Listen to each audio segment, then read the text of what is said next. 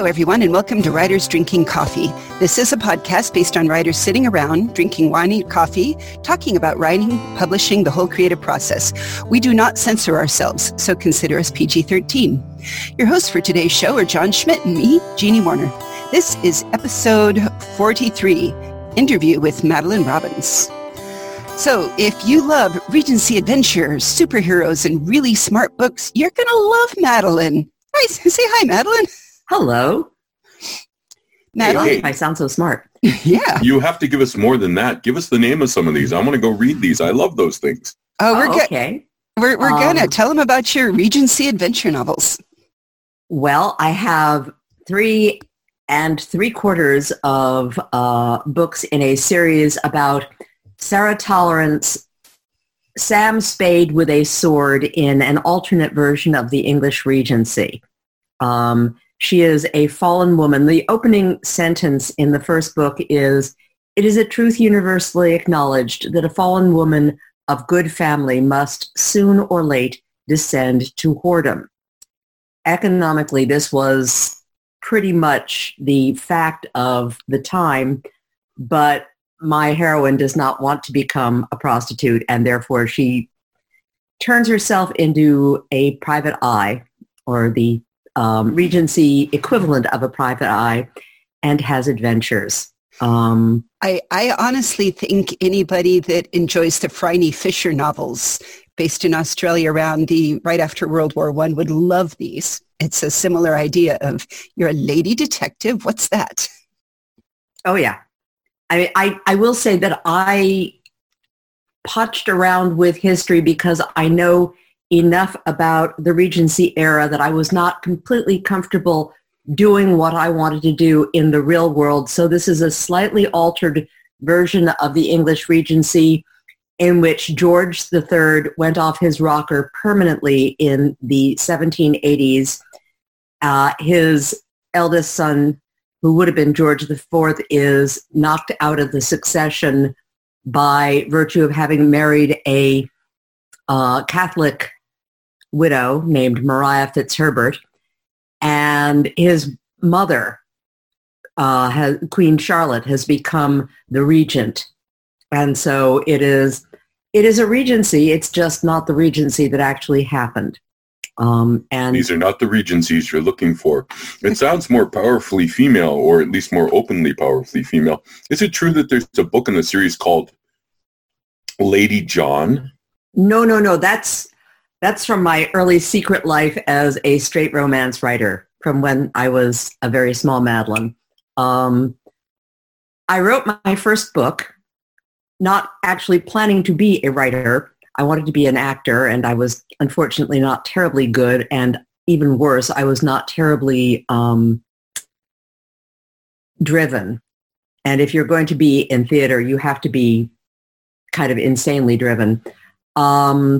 And I was in a situation where I could not do anything much for about 6 months. My mother was ill. I was living with her. And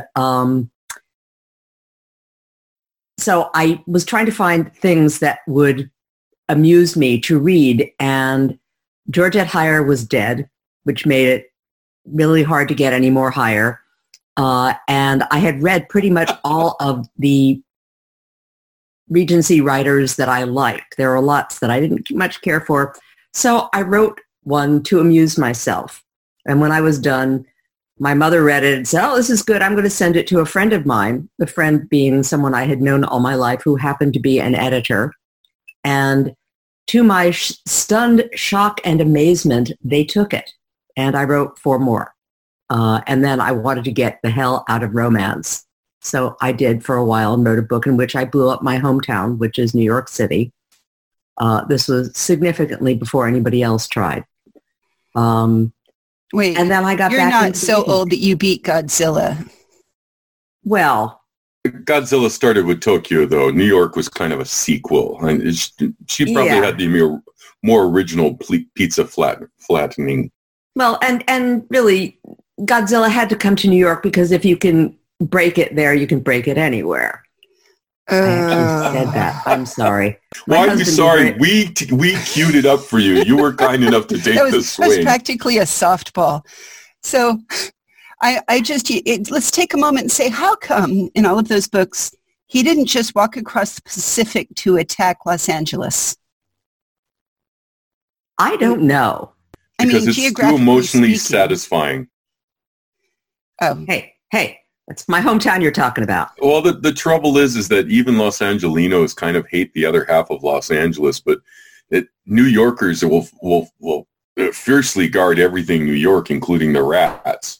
But, if you stomped on San Bernardino, which to people far from Los Angeles is still Los Angeles, although it's not at all Los Angeles, or Venice or Pasadena, Leave people Venice would go. Alone.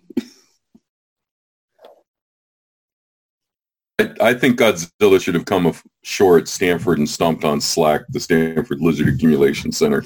They've been radiating lizards and sending them across the ocean for a long time. But going back to Regency, besides Georgette Heyer, who is wonderful, delicious, and no longer obtainable, as you noted, why else that period? It has an enormous amount of stuff going on. Aside from the Napoleonic War, or wars, because it goes on forever, it is a kind of, I'm not much on the Victorians. I realize that there are people for whom that is meat and drink. It is kind of transitional period between the Enlightenment and the Victorian age.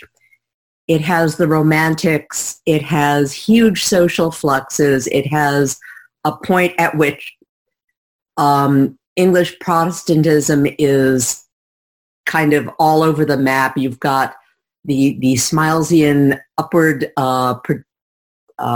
cycle of perfectibility, which becomes very powerful during the Victorian era. It's just got all sorts of stuff. Also, I like the clothes. This is absolutely frivolous of me, but as a small child, I was bitten by the Empire style, and I like the aesthetics of the period a lot more than the Victorians or the Georgians, for that matter. Makes sense. What were your steps from the I want to be an actress to I want to be to writing? Because yes, you did. Was it just the first novel that you ever finished suddenly got published and there you are, or did you have middle steps? I had always, I think, told stories. I used to write when I was in my early teens. I was a big fan of romantic suspense, of the young woman running away from the brooding castle kind of Gothic thing. And so I used to write those. They were about 40 pages long, written longhand. And I had a friend who would come over and take one of these stories and sit in the closet and read it and come out and tell me that it was great. But I do not want this to sound arrogant or obnoxious.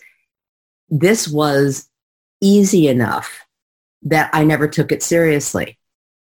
It was like shoving words together in a row was something that I could do without stress or blood popping out on my forehead. Plotting will make blood pop out on my forehead, no problem, but the actual just words in a row.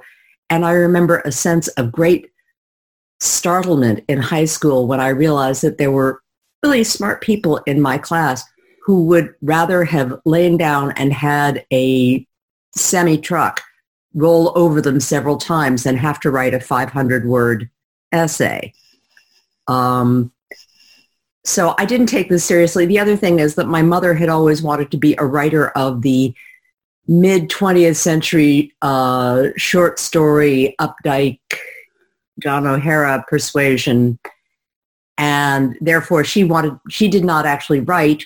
Therefore she wanted me to write so that she could have written. I do not understand the exact alchemical process whereby this would have happened. I don't know. We see a lot of that on TV shows now with moms of kids that are in beauty pageants, et cetera. So that's not that strange in their own way of that wish fulfillment through your children. So. No, it's not.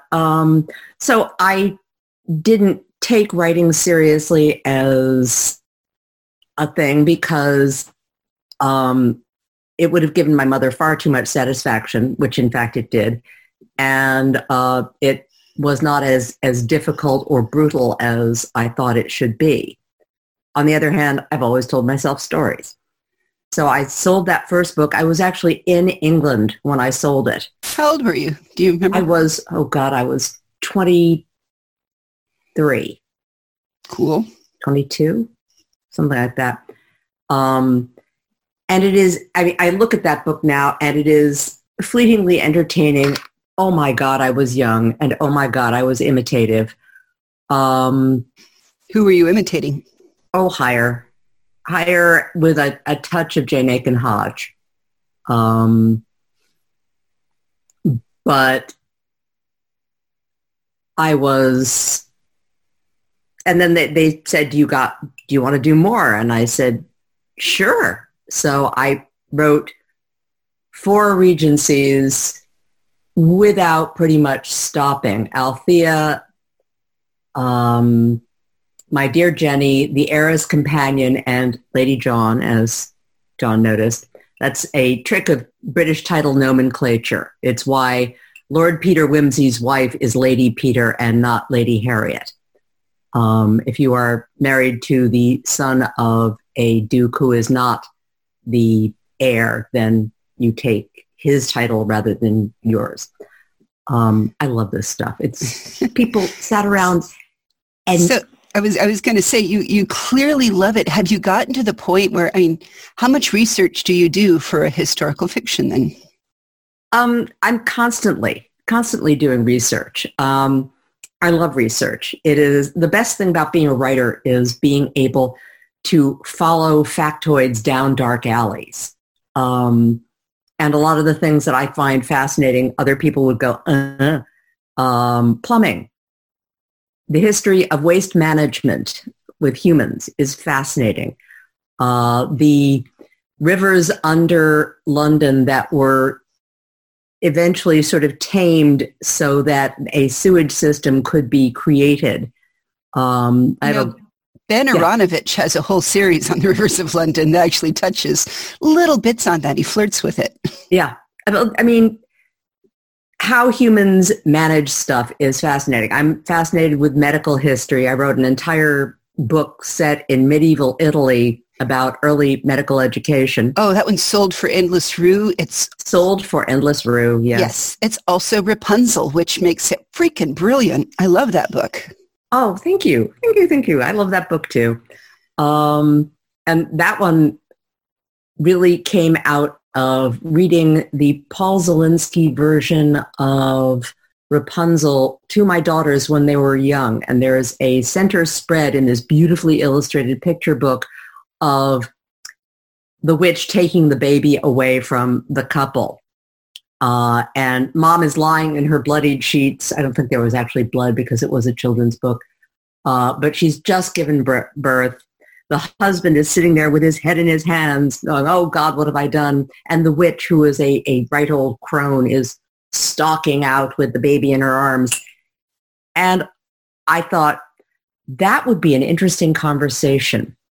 You send your husband out to get some vegetables from the next door neighbor's garden, and he comes back and says, I've got you your broccoli, honey, but there's a problem. And also, why did the witch want the baby? What is a witch going to do with the baby? So that book was my way of getting around to answering those two things. Writers are really weird. Writers are weirder than anybody. It also brought up, and I just enjoyed the fact that there were women who did study as physicians, which, of course, is not something they tell you about in most books and history books. I found that out, and I had been sort of potching around with this idea about a Rapunzel retelling, and I couldn't figure out when what the Zelinsky book is sort of Renaissance-ish looking, and I know nothing about the Middle Ages. Medieval Italy really does not exist. It's medieval, a whole bunch of city-states and duchies and things being ridden by wars at any given moment. And I knew nothing about this. So that was the learning curve, and the research curve on that one was like practically 90 degrees. It was really steep. And I am pardonably proud that it turned out as well as it did. But yes, women were doctors. There is the most famous of them was a woman named Trotula de Ruggiero, who was referred to very often as Trotula de Salerno, and she was not just a physician, she is the mother of women's medicine. And terrifyingly enough, given that she was living in the 1100s, she wrote the book on essentially gynecology that was being referred to 400 years later, which tells you how important anybody thought that women's medicine was, but I'm also fairly certain it's what they refer to in Congress now. Very likely, yeah. Oh, they don't refer to anything sensible in Congress. Well, I mean, medieval medicine is fascinating because it is this interesting combination of common sense stuff. The Salernitan School of Medicine had a series of sort of things to do to be healthy. And it was stuff like get enough sleep, eat healthy meals, don't drink too much, the common sense stuff that we are all supposed to do and probably fall down on. And that kind of awful Butterfly McQueen in Gone with the Wind, you puts a knife under the bed and it cuts the pain in half, wishful thinking stuff. A lot of very sophisticated herbal medicine, much of which has a lot of, now we know, reason for it working in terms of just biochemistry. And then things with ingredients that include dragon's blood and stuff like that. One of the factoids I found that I thought was just really interesting was around the time that the book is set, which is the early 1300s. Up to that point, the way that you dealt with a broken leg was you splinted it by bending the knee and strapping the calf to the thigh until the bone mended. Then they unstrapped you, and for the rest of your life, you were crippled by the fact that your bone had grown back in this unnatural position. So a brand new splint or splinting technique comes up where people are actually straightening the leg and tying sticks or 2x4s or something to it to keep it in its proper arrangement while the bone mends. I just need to know, as you're describing this, I had a total knee replacement in December, and I'm sitting here rubbing my knees saying, oh, precious baby, I would never do that to you. Well, that's because you're very smart, and we live now and not then. There is nothing like writing historical fiction to make you happy that you don't live then.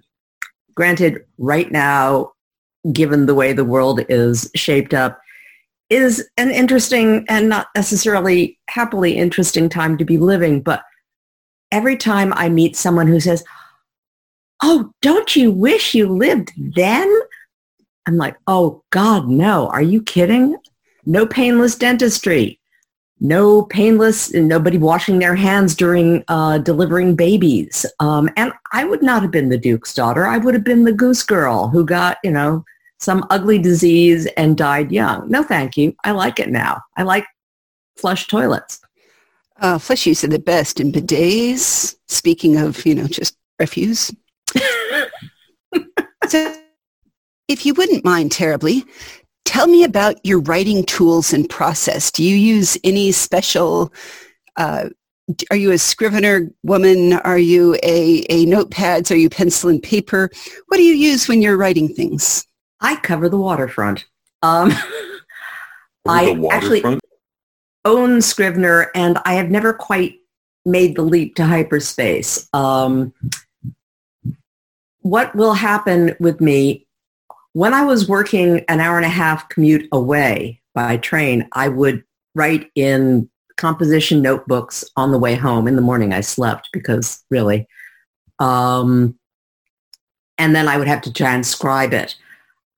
I tend to want to compose on a typewriter or later a computer, just because if my brain is actually functioning, I can go a lot faster that way. Whether my brain is functioning or not depends on the day and how much coffee. But generally, I will just sort of start and go and then see where I'm headed. I am totally a pantser. Usually about halfway through, I had an editor when I said this who said, oh, halfway through is the point at which you've given yourself all these things to play with, and now you have to start whinnying them out.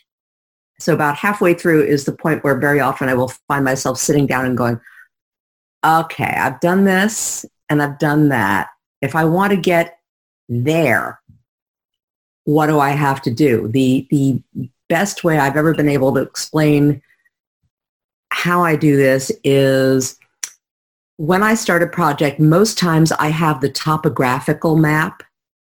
I know that I'm over in this valley over there, and there's a river and there's stuff, and I want to get to this other place that has those geographical features. What I don't have is the road map, and the plot is the road map. So I'll get about halfway there and suddenly realize, okay, I've got to stop messing around taking these side roads and figure out how I get across the Rockies. And even then, I was going to say, do you then stop and make an outline for yourself, or what? I try. Sometimes that works. Sometimes it doesn't. Every single project I've ever done was different from every other project. The only book I have ever completely outlined in advance was because it was required of me. I did a Marvel Comics superhero novel, which was enormous fun. But first I had to give them a 25-page outline of the entire book. And then because it was a time-specific process, the editor said, you better start writing. It usually takes them a couple of weeks to get through the outline and get back to you about what changes they want.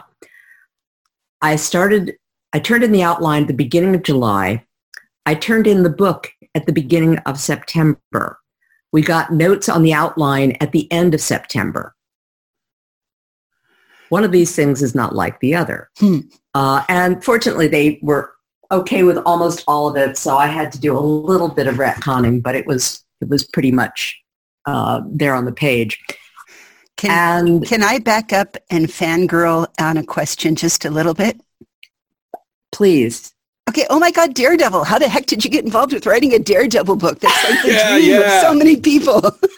I love Daredevil is one of my favorite Marvel properties. How did you get into Marvel? Inquiring minds are desperate to know. Well, you see, it's a long time ago. I had been working first at a publisher, and then I wound up taking a 4-year detour into editing comic books, which was fascinating. And then they downsized everybody, but I think 4 people out of the company, and it was subsumed by a parent company and stuff. So I was looking for any kind of freelance work I could do. At the time, I had 2 smallish kids, and so working freelance seemed like a smart thing to do because then I could pick them up from school at the end of the day. So I was having lunch. There was a weekly lunch of publishing folks, mostly not of high status, at the Malibu Diner in New York City on Wednesdays.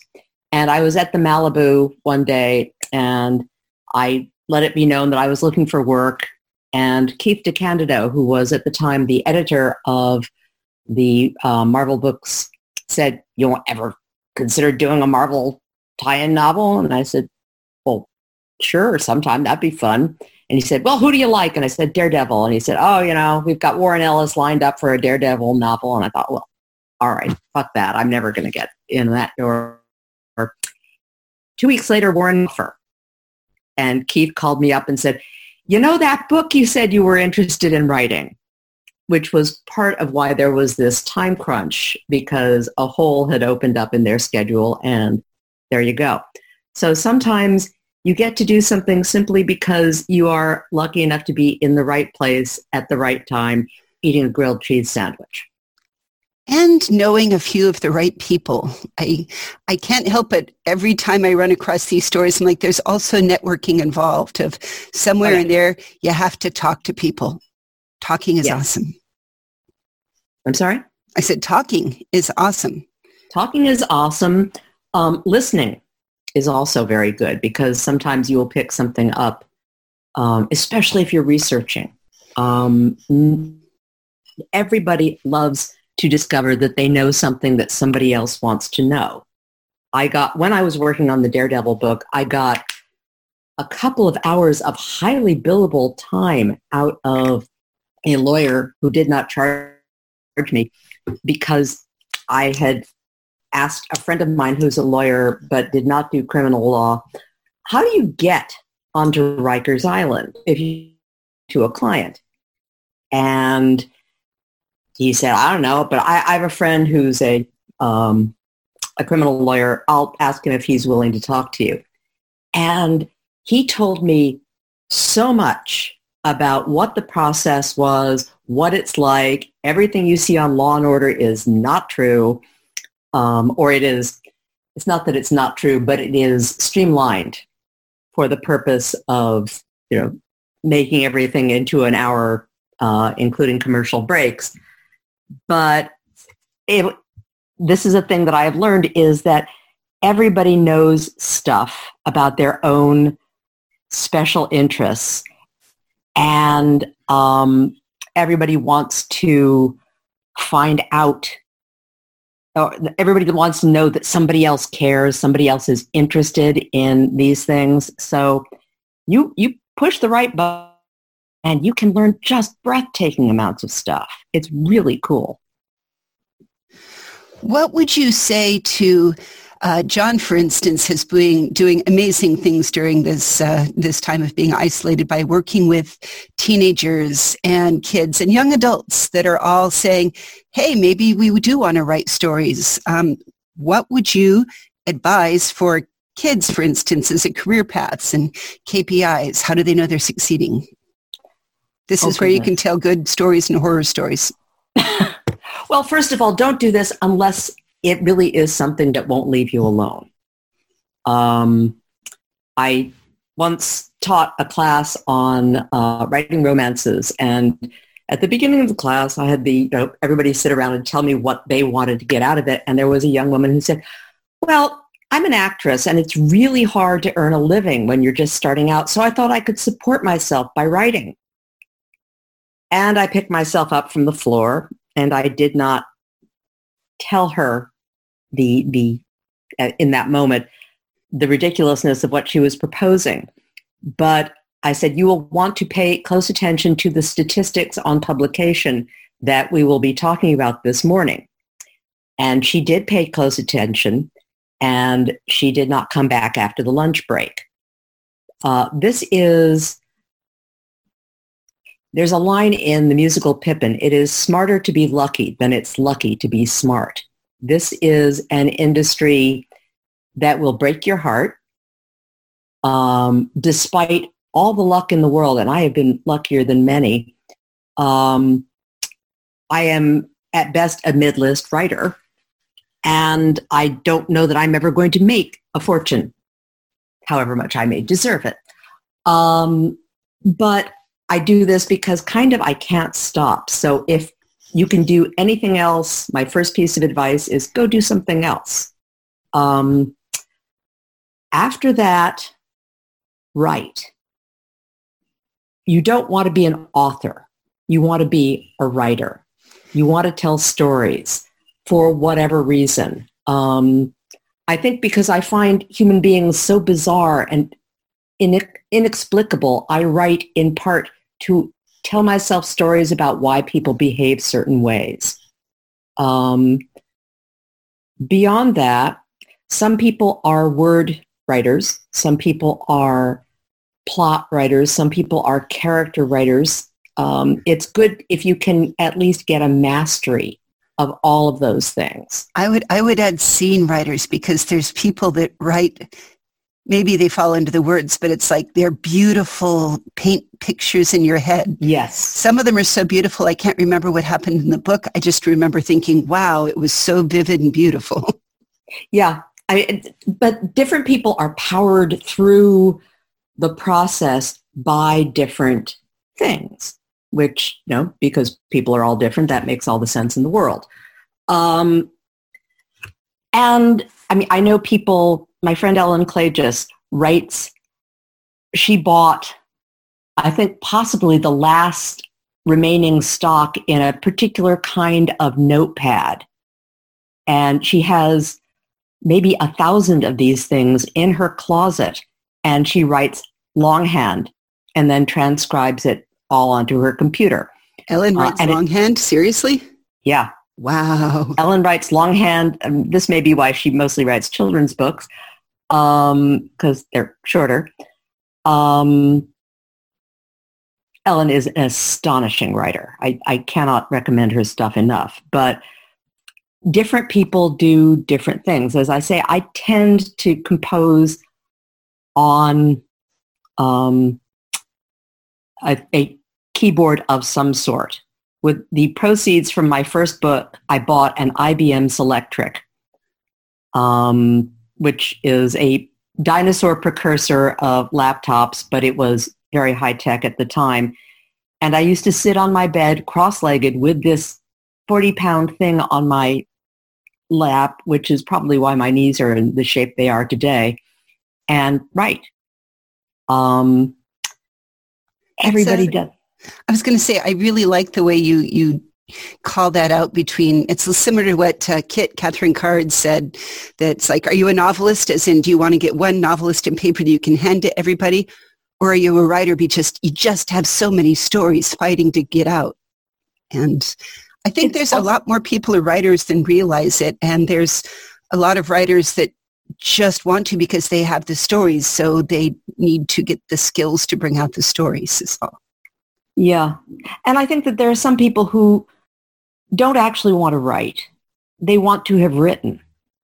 Those are the ones that Kit called the novelist. They might produce a novel and then send it to everybody for the next few years for Christmas, like a fruitcake, and that's what they do.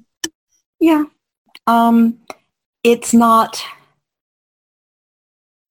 My mother was a very good writer, but she wanted to have written. She did not want to actually sit down and do the work. Now, granted, there are days when I don't want to sit down and do the work. There are days when I will polish the dog or reorganize my shoes or something rather than sit down and write because I'm having a problem with something. But I think the single most important piece of advice I would give someone who wants to tell stories is there's no right way to do this, which means also there's no wrong way to do it. You do the way that works for you. The only thing you have to do, as a friend of mine used to say, is don't forget to write. It's a muscle. And the more you use it, the stronger and more flexible and more helpful it's going to be to you. Okay, we're running near the end of our time, so I want to ask one other question. We are writing now in the time of cholera, as it were. Mm-hmm. Is there anything that, tell us how you manage to keep focused or focus at all or get things done during this time, being creative when the world is full of stress and uncertainty? I have taken on a peculiar chore. I'm making surgical masks to send to helpers. At the moment, I'm not doing anything because I'm waiting for elastic. Joe Haldeman, when I went to Clarion 100 years ago, said, volunteer for something. Get involved in your community in some way because it grounds you. And in this particular time of plague and anxiety, or as they keep saying on TV, in these uncertain times, I'm finding that feeling that there is something I can do other than just keeping us fed and walking the dog to contribute. This is my victory garden or my bandage rolling from World War I is hugely therapeutic and helpful. It, just doing something. You said that John was working with young people. That would be fabulous. I actually offered to teach a class. Nobody got back to me about it, about world building, because I've done that with kids before. But wait, hold on a second. Well, we're going to run a little bit late today because, hey, John, can you set up some kids that might be willing to join a class if Madeleine came and talked about world building? Definitely. And we'll discuss that offline. But since we've mentioned it on here, if there are other writers who want to join in, please contact me through the podcast or on any of my links. And I will work with Madeleine to set it up, because arranging students is something I do very well. It is. And there's a lot of kids, a couple that I've met with that are John's proteges, that just encouraging and telling them that the stories that are inside them are interesting, because they are, and they're learning how to ask the questions to build worlds. And I think it's a beautiful thing. That was my final word to the class that I taught, was ask the next question. Yeah. Thanks so much for being with us today, Madeleine. Thank you so much for having me. We're going to put links to stories and how to find Madeleine and the interesting things we mentioned on the website, which is www.writersdrinkingcoffee.com. John? I have a next question that I have to ask now. When can we get you back on the podcast again? It's wonderful, the amount of knowledge you've given, and the fact that my horrible addiction to research, I'm not alone. Oh, no, honey. Come sit on the research bench next to me. It is the real problem with research is it is a drug, and it can distract you from your writing. It's a beautiful drug, just like coffee. You've been listening to Writers Drinking Coffee, which is a labor of love and enthusiasm put together by the hosts. Our main web support magic is brought to you by Deirdre McGaffey-Schween, and our sound engineer and backup web spider is Dave Welsh. Our intro music is Pretty Maid Milking a Cow, and our exit music is Breakfast with a Morning Person, both by Michael Engberg. You can hear more from Michael Engberg on manyhatsmusic.com. Our podcast sponsor is Jackal Designs, enabling you all to go out and buy cool WDC swag, including our new Red Coffee is the Best Coffee, and All You Need is a Plan shirts with quotes from the show. And thanks so much for listening.